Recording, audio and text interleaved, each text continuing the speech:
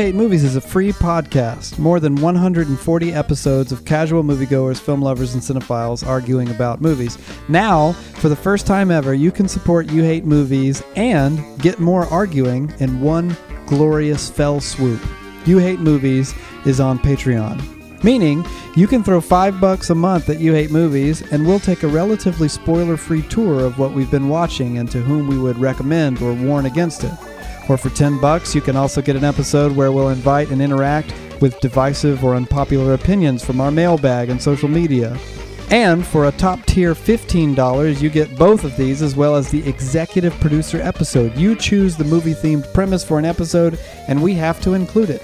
If you happen to enjoy You Hate Movies and want it to argue on forever, head over to patreon.com/YouHateMovies and learn more. Or you can just keep listening like the freeloader you are.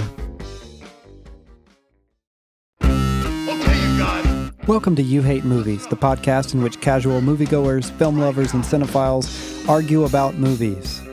Love them or hate them, there sure are a lot of Marvel movies. At this point, it's starting to seem like there are just as many Spider-Man movies. Will one more overdo it, or can Tom Holland charm his way through another entry? Throughout this episode, you'll get spoilers for Avengers Endgame, Captain Marvel, Spider-Man Homecoming, Muppets Most Wanted, and The Simpsons, Season 9, Episode 2, The Principal and the Pauper. There's another Marvel movie out, so we have to do an episode on it. Because in these divisive times, the people go to see the Marvel movies. It becomes the campfire around which a divided people must gather. Marvel movies. Do you know what I'm saying? Is it really divided ever? No, not really amongst people seeing Marvel movies. I just mean the world itself is filled with just in general venom and vitriol and disagreement.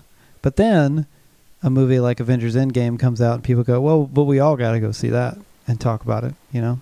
Yep. But not everyone appreciates the fact that a Marvel movie comes out and You Hate Movies does an episode on it. In fact, somebody left You Hate Movies a bad review. Their name is, it looks like Pistol Chris, or it might be Pistole Chris.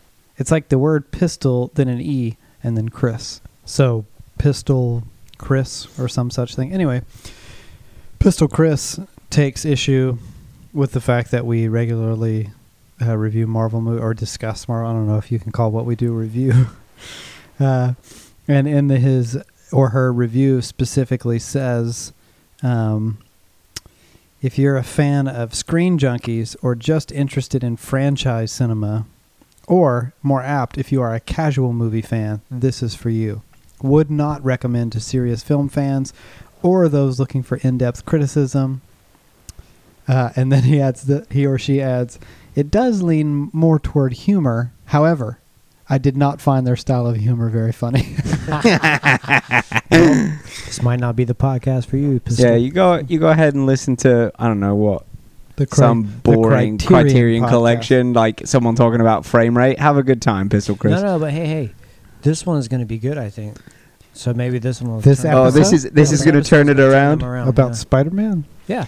Well, Pistol Chris has a point, because we don't often do episodes that no one will listen to, and when we do branch out into art house and indie, no one listens to those episodes. Or maybe Pistol Chris did. Maybe if Pistol Chris had more space to write the review, they would have added. But I did love the episode on Swiss Army Man. Yeah. Mm-hmm. But in fairness, I mean, part of me hates being part of the herd, but in this regard, gotta say, I want to get in line with everybody else and go see Marvel movies. I like seeing them. Yeah, we're not even going to get in line. We're going to get in advance tickets. That's right. Get our seats, so we're there. Stuff's popular for a reason. It's not popular because it sucks. It's popular because it's good. Well, that's not always true, is it, Matt? Yeah, you hate Star Wars. That's true. I don't hate Star Wars. Yeah, I see. He's turning around. I still haven't seen Solo yet, though. You're not missing a ton, but you're missing a little. Yeah, well, see. Pistol's favorite episode on Star Wars, Han Solo. I know we did an episode on Solo, but I don't remember what it was or what we said. Or Solo, for that matter. Well, But Spider-Man Far From Home I do remember because it's fresh in my mind having seen it recently. In fact, we all saw it. Matt's obviously here. Yeah, I'm here. I saw it with Patrick. Patrick saw it. Yep, I saw it with Matt. See how that works? Yeah. I wasn't there that evening because... You were sleepy tired after working all day. Yeah. I guess I was that person that I often complain about. But I did go see it the next day by myself. So we tried to get our own Mike Jensen to go with us, but he still hadn't seen Homecoming. So he didn't want to go. Which is also why he declined an appearance on the podcast. Because he hasn't seen either Spider-Man movie, so he didn't think he could. That's why, if we had Mike here, Pistol Chris would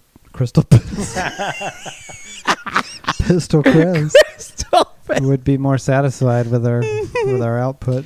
Hey, but Tab came with me and Matt, and that was the second time in the same weekend he had seen it. Yeah, he's a big fan. So he's a big fan. Way to go, Tab. I appreciate that level of commitment. Well, so what'd you guys think? It's a small show this evening. Bethany and Tyler are both continuing to travel abroad in the world in vacation and break. But we're committed. We're here trying to make it up to Pistol Chris. I have to really think before I say Yeah, I heard you. Matt, what'd you think about Spider-Man Far From Home? Very much enjoyed it. Is this the, Twitter review? Yeah. Okay. It was a good time. I enjoyed it. Lots of fun. Well, okay. No wonder he doesn't think we do in-depth criticism. You said it was a tweet. Oh, yeah, sure. Patrick, what'd you think of Spider-Man Far From Home? I loved it. Lots of fun. I was trying to tell Mike to go see it, and I was like, hey, you don't even really need to see Homecoming. You should, but it's more of a sequel to Endgame, which was really ingenious of the writers to do it this way because it's a great down-to-earth, small-scale movie right after the huge-scale movie. But it was like a nice palate cleanser. It felt right. When I didn't think I would care as much, but I did. Yeah, I also liked it a lot. Really strong review. Ultimately, a thumbs up. Fresh. Ultimately, a fresh rating from me. Sure. But I must say, and maybe this will act as a springboard to get us into the discussion proper, that this was kind of an interesting experience watching a Marvel movie post-Endgame. Yes. Because then there's a little bit of I don't know if I'm ready to get back into it. Even as much as I love these characters and this world and am a full-on bought-in fan, not even one of those, I'm fatigued, I don't even like I'd go see 3 of them in a year if I could. But having had such a satisfying conclusion to such a long building arc, there was a little bit of you're going to have to really convince me there's a great reason to jump right back into the world, having just felt like we could all walk out and cry and hug, and it could have been done. You know Sure. what I mean? So that was kind of surreal. In fact, I would not use the word fatigued whatsoever. That's too strong a word. But there was a little tiny dwindle of anticipation or excitement over the material that I'm sure has to do with the fact that there is no longer any palpable anticipatory anything. You know what I mean? There was so much closure in Endgame. Yeah. You didn't feel like looking forward anymore, which all the movies up to this point have been telling us look forward. This is the first time they didn't really do that. Yeah, exactly. That's a good way of putting it. From Iron Man on, we were always moving in a direction, in a mostly observable direction, in the sense that you're okay, we're moving toward these big connective movies. But even then, you were constantly getting these new pieces that were oh, how's this piece going to fit? And this feels like a little bit like starting from scratch, even though there's still several familiar characters in it. And Tom Holland as Spider-Man is always a delight. Spider-Man, the character, is effortlessly likable to most humans. I'm one of them. And then on top of that, the first act of the movie dragged a little bit to me. And I realize drag is a strong word, but it was not as exciting as it was really strange to me that the third act of the movie was fantastic. It was really thrilling. The action sequences were really great. All the pieces came together in a really satisfying way. I I was totally invested in everything going on. I even bought into the teen romance bit and liked it, which is really rare. Yeah. But the first bit, the kind of wandering around Europe bit, I was a little bit like, maybe this one won't be so good. So like up until they fought the lava monster? Yeah, or I guess maybe up until I was not that enthused at all up until the lava monster, and then by the time around that sequence and the Mysterio reveal, I was a little bit more like, okay, it's getting more interesting. But by the time that Peter had been kind of hit rock bottom and it started doing the whole traditional, I don't want to be Spider-Man hero, thing, then I was just like, all right, let's go get him, and it was really satisfying to see his arc at that point. I think that here's I'm so cool, I know about stuff, but it was unclear to me if the movie really expected you to not know that Mysterio was a bad guy the whole time.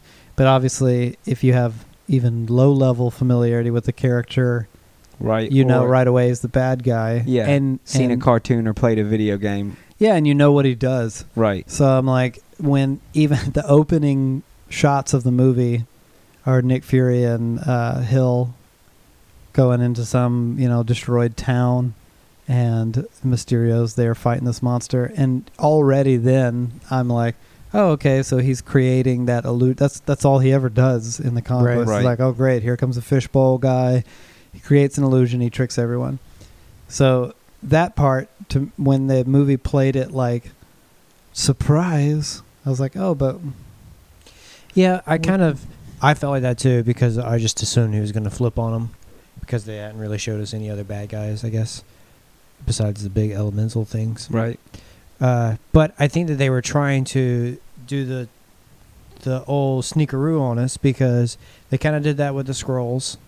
Yeah, you think they were thinking like, yeah, but we tricked everyone and made the Skrulls the good guys, so they don't know what to think. And then they started doing the whole thing with the multiverse right after we saw an animated Spider-Man about a multiverse. So we started. You start thinking, are they tying it all into that somehow? Is Tom Hardy going to show up in this thing? Even though what's funny is, I think Quentin Blake gets the Earth number wrong, and he calls the Earth that he's on, so the Marvel Cinematic Universe Earth 616, which is the comic book one, because the MCU is like 1999 or something according to the multiverse numbers. So I thought I think that's what happened, is he's like, this is Earth 616, and I was like, no man, that's the comic book one.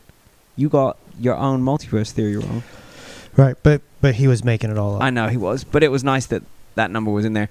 I like the way that they did the twist with Mysterio, but it's not just like, oh, and he's a bad guy like some regular bad guy, but it's a callback to everything that had gone before, with like, oh yeah, like there's some stuff about Iron Man that was kind of funky. Ralphie from A Christmas Story was... Yeah, he was there. One of his henchmen. Yeah. And like the barf callback stuff, and I thought that was good. Yeah. I actually, to your point about like, oh, every movie's been pointing us forward, I think I enjoyed Spider-Man a little more because I wasn't hanging my hopes for the completion of this huge arc on it. Like every movie that happened, pretty much from like Ultron all the way through Endgame, I was like, oh, this one has to be good because it's leading to this big thing, and this one has to be good because it's leading to this big thing, which is why there were some that were so disappointing, like Captain Marvel. So I was like, oh, I don't care. You clearly just made this just to introduce this character so she can come do something cool at the end with new hair. We're thinking forward all the time. Exactly, always thinking forward. So now I'm going into the theater and I'm like able to just enjoy the movie for itself. Yes, it is connected to the events previous and is also presumably setting things up for the future, but I have no idea what those things are. It kind of felt to me like Iron Man, like the first time I went in, saw a Marvel movie and went, oh man, this is a thing. This is a really awesome thing about a character that I really enjoy, done really well, and it's cool. And then at the end, oh yeah, maybe some more cool stuff's going to come in the future, but I don't know what that is. Didn't it seem a little bit like, what was so charming about Homecoming was the super low stakes for a Marvel movie, which is almost unheard of. No no universe-ending event. It's just like one dude, and they really stuck to the whole friendly neighborhood Spider-Man, and that twist was super effective. That was great. Massive That was a great spoilers twist. for Spider-Man: Homecoming. Yeah. This one felt like it was trying to sit in a world that was somewhat low stakes, but the stakes got high. Even though at that point I was invested in the movie, the stakes get really high really fast, to the point where it's like, oh, Europe's going to be totally destroyed by these monsters, and they're having to constantly answer the question of like, well, we don't know where the Avengers are. Right. Is this an Avengers level threat? Yeah. And that's what Quentin Blake was trying to create. And what was he going to do when they showed up? Run away? Well, I think Maybe reassess. I think regroup. he knew that they couldn't show up. He's just making a check. Got a check. I guess. Think of everything. Thought of a lot of stuff. Because if he's in with who we and he assume to be Nick Fury, he would have access to the location of the Avengers. Nick at one point's like, oh, Thor's off world, yada, yada, yada. Oh, especially after he got the glasses. Exactly, yeah. And once he had Edith, he would know exactly what was going on, so he could be like, oh, cool, I just need to deal with Spider-Man. Yeah.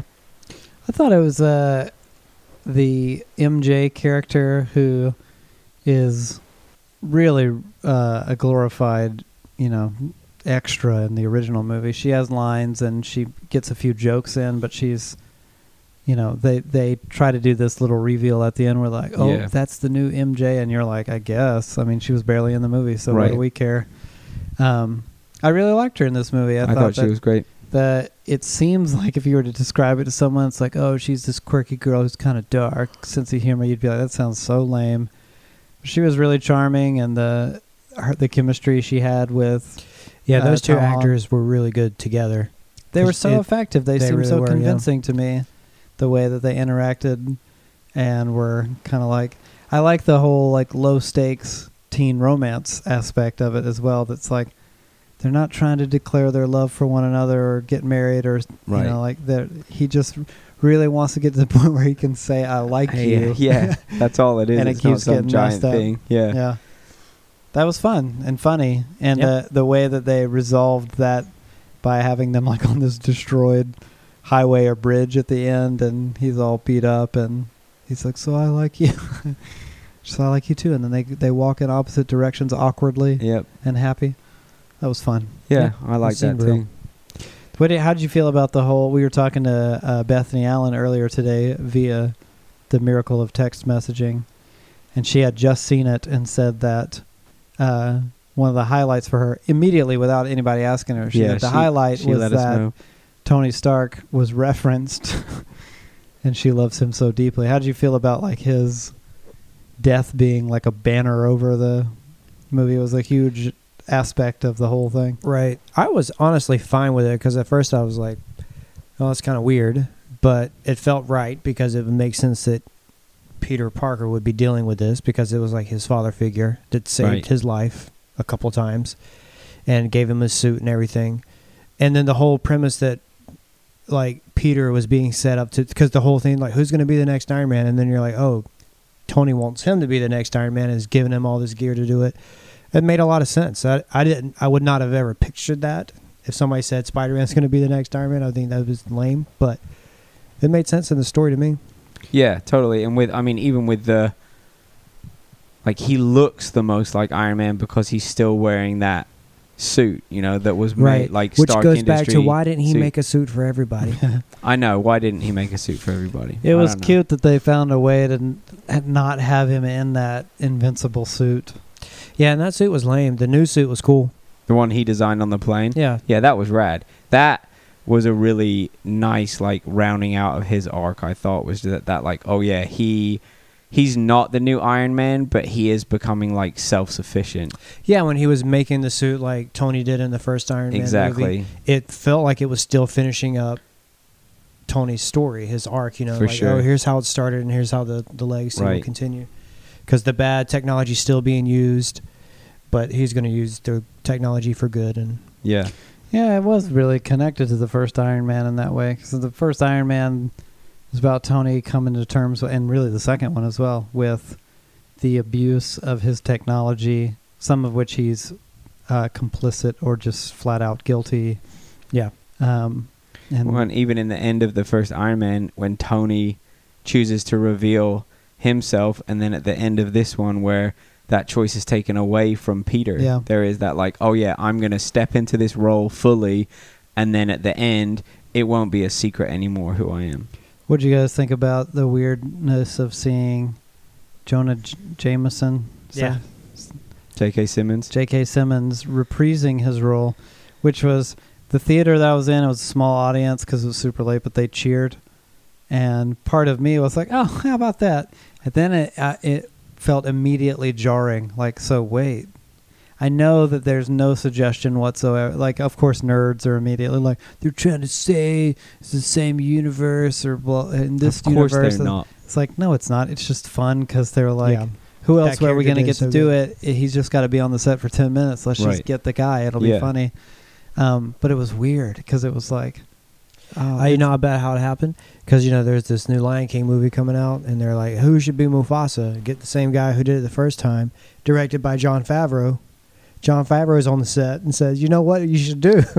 is get the same guy to come back. But it feels like that confusing because one of the things I have been saying about this Lion King movie all along is like, obviously we can put ourselves in the shoes of the filmmakers and say they must have just been standing around being like, who in the world is going to replace James Earl Jones as the voice of Mufasa? And they say, you know what, screw it, call him. No one is. And see it. But then it becomes like, well, why only cast the same one character the same? Call up Jeremy. Where's Jonathan Taylor Thomas, man? Young Simba, bring him back. Well, you know he ain't doing nothing. Jeremy Irons' be out there voice as Scar is arguably as iconic as Mufasa's voice, James Earl Jones, but they didn't recast Jeremy Irons. Yeah, I don't know. It's obviously they don't have to do it any one way, but it just becomes this distracting thing where you're like, so one guy's the same, but nobody else. And that's how this kind of felt for a second, it just belittles the original cast of Lion King. We don't care about you. Right. Just the one. Sorry, Whoopi Goldberg. You don't need to be this hyena again. Yeah, I mean it was weird, but then also I just watched that and I was like, yeah, it would have been. I feel like it would have been more weird if it was someone else. Well, we expect it to be someone else, don't we? I genuinely just give him the Hitler didn't. mustache, and I was like, no, man, that's J. Jonah Jameson. I don't care. What's his name? Jibbity Jib. Jonah J. Jameson. Is that his name? James Jonah Jameson. James Jonah. It's not Jonah James Jameson. I don't know. Jimmy Johns. Triple J. All right. Yeah. I couldn't imagine anyone else in my mind who that should be. And now he's like a InfoWars type of like personality. That part made sense. Yeah, that fits. And that apparently that kind of programming just gets put up on the big screens in Manhattan. It does when it's breaking news, man. Spider-Man's evil. But this guy? I guess he's the only one with the source. He's got the story, yeah. Right. Because at this point in the MCU, Peter was the only masked hero, right? He's the only one who the identity wasn't just known by everybody. I don't know. Is that true? Is it public knowledge who the Black Panther is? Does everyone know that it's T'Challa, or is that? That's a good question. Is it a state? Is it considered a state secret of Wakanda? Yeah, or is Wakanda because they're all integrated into Wakanda's the world out now? Yeah. Are they just like we can't tell anybody, or is that? I don't know. I don't know if the Black Panther's still. He's pretty masked. loose with the information in Civil War. Also, doesn't it's true. Falcon wear? Yeah, he gets arrested. Mask. Oh, he's got red goggles. Yeah, he's got like essentially a domino mask, which according to comic books is all you need for no one to know who you are. Yeah. And then I'm trying to think. I mean, Rocket's a raccoon, so no one's going to mistake him for. Well, before he got unmasked, which was a funny reference to a striking. It was a cool way to end the movie with something of a cliffhanger, and it was a cool, like Matt said, callback to the original Iron Man or kind of reversal of it. Mm-hmm. But it was also funny that they found a way to have it end with the same line with because the final shot in Homecoming is May walking in on Peter and going, what the and then it cuts off. Right. Yeah. They found a way to do the same thing and then cut to a loud dated rock song, which was Ramones in the first movie. In this one it was the freaking Vacation, which was great. Because they were on a school trip. Right. Yeah, it managed to kind of... The first movie really leaned into the whole quasi John Hughes Like it's a kind of a Ferris Bueller style movie. It did feel like with that. some direct references to some of those films. But this movie veered off and became more Marvel-y. The interesting thing about Homecoming is that it's very much set in the MCU, and Tony Stark shows up several times. But it kind of feels refreshingly different. Tonally, it's different. I think a lot of it has to do with like most of the other movies are pretty adult in their cast and setting. Yeah. And that movie follows around teenagers. This movie follows around teenagers for most of the runtime, but still manages to feel way more Marvel-y. I think because you get lots of sequences of villains doing exposition about tech. And you sure do. That one, and God bless him, because Jake Gyllenhaal is great, and he was great in this movie.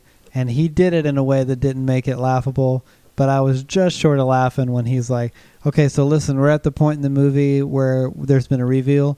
We don't have time to go back and explain everything, so what I'm going to do is I'm just going to explain it all to characters who already know it. That wasn't so great. that the audience can know. Yeah.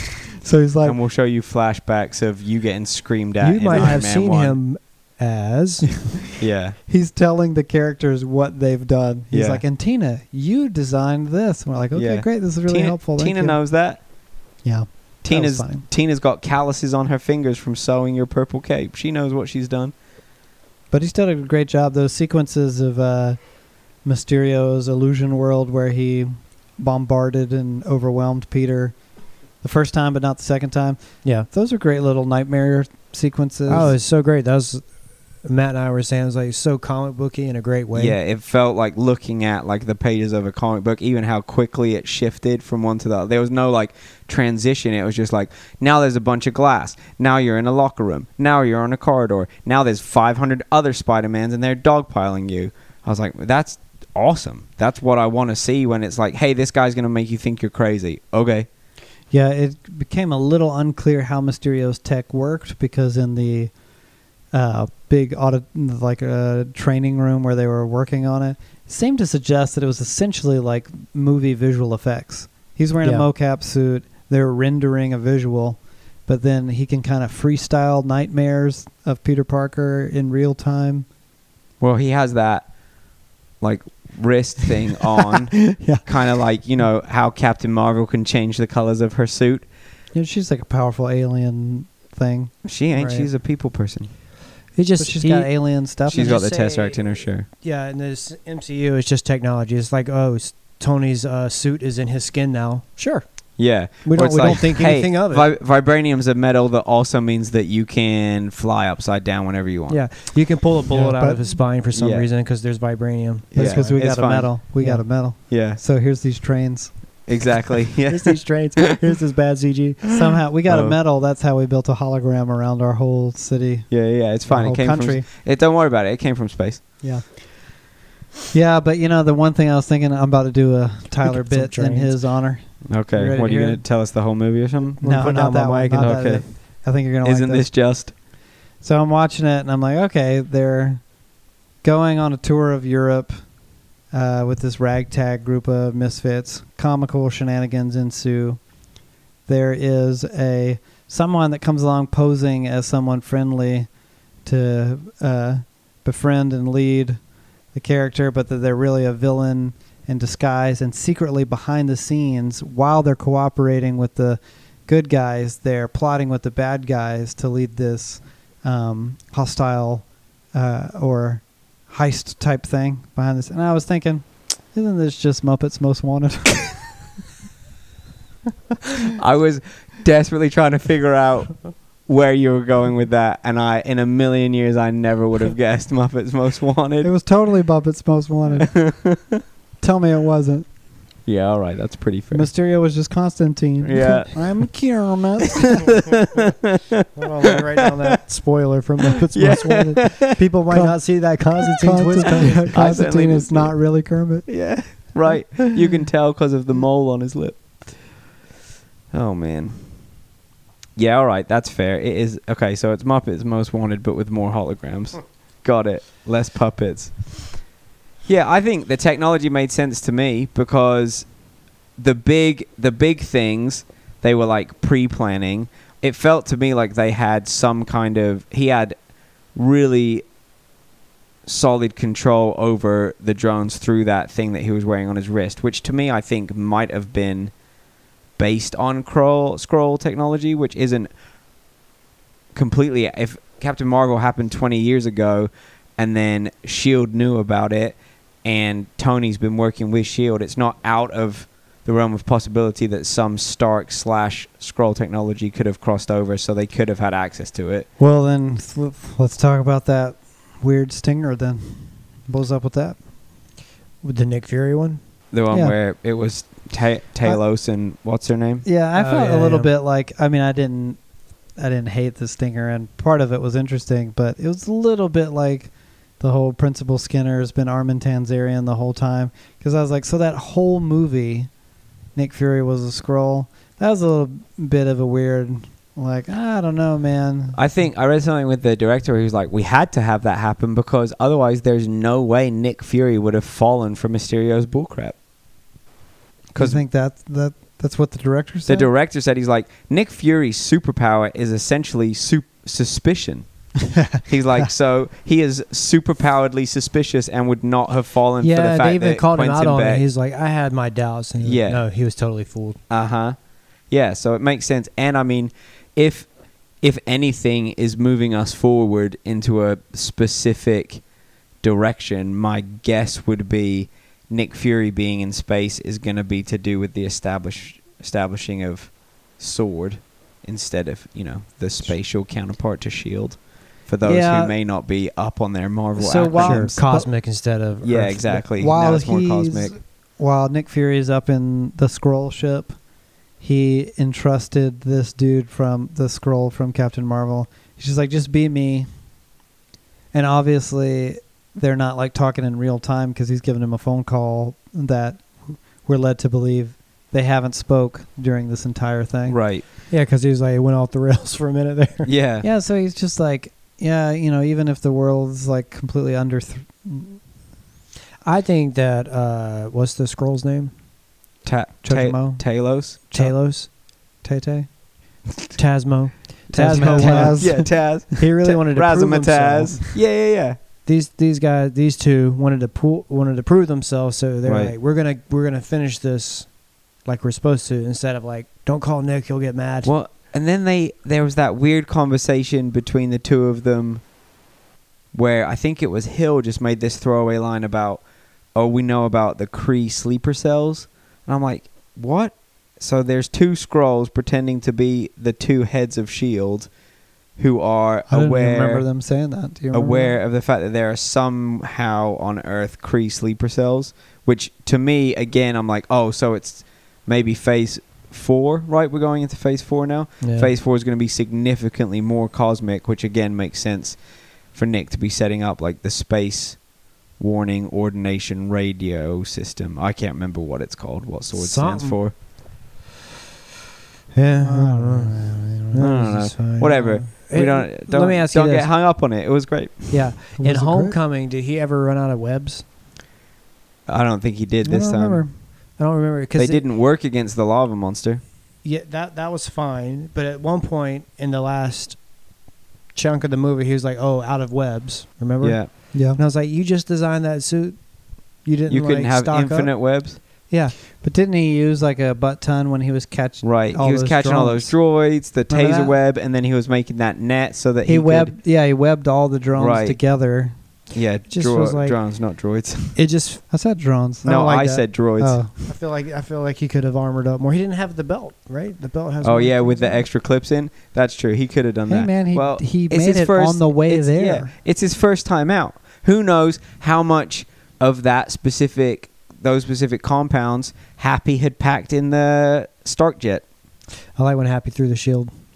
Yeah, that was real funny. I can't do that. Yeah, I liked Happy. I was just so glad he was in it. The kids representing the Avengers at the point when they were in that little thing.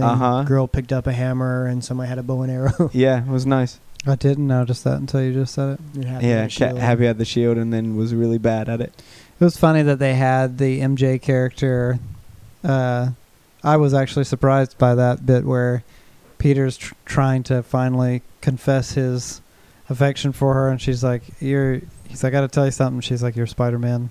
That was great. And then she's saying what the viewer complaint is, like, it's so obvious you're never around when he's around. Right. Yeah. Washington, because he's even referenced that to Nick like not 10 minutes ago, where he's like, I can't do that, then they'll definitely know I'm Spider-Man because of Washington. And she's like, well, I already know. Then I went back and watched the trailer after seeing the movie, and that scene is in the trailer. Are you freaking kidding me? Yeah, they have. Get your crap together, Disney. That's like I only watched the trailers too. There were so many things in the trailers that weren't in the movies at all. Oh, really? It seems like there's a whole action sequence where that must take place like in the early moments of the movie where he's still in the Iron Spider suit and he is like webbing up a bunch of bad guys and razzing the police. Yeah. That like a full-on developed, and he's in the CG suit and everything. Yeah. Oh, that's a shame. They seem cool. Maybe it'll be in the 3 minutes of extras that Marvel gives us on a Blu-ray. They're super stingy with it. Yeah, they are. Give us more stuff, Marvel. Yeah, maybe give us more stuff. You haven't done enough. You haven't done 23 movies. I need more of the movies that you have given us. Let's go on Marvel's iTunes page, Disney's iTunes page, and leave them a bad review as Pistol Chris. It's good. Yeah, that'll He's probably show. already done it. That'll show him.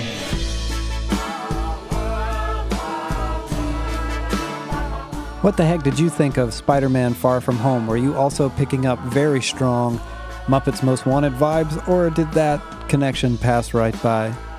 Are you Spider-Man fatigued at this point, or has Spider-Man fatigue so long come and gone that you don't even know what the heck we're talking about anymore? Please, by all means, leave a comment on this episode at youhatemovies.com, where our gracious host will enter into argument with you directly. And hey, listen, while you're at it, if you've yet to leave a glowing review for You Hate Movies on iTunes, now is the time to do exactly that thing. And if you really want to help us out, you can also go and follow us on social media, Twitter, Instagram, and Facebook, all at You Hate Movies. Seems like trivial stuff, but it actually goes a long way in keeping the podcast going. Thanks.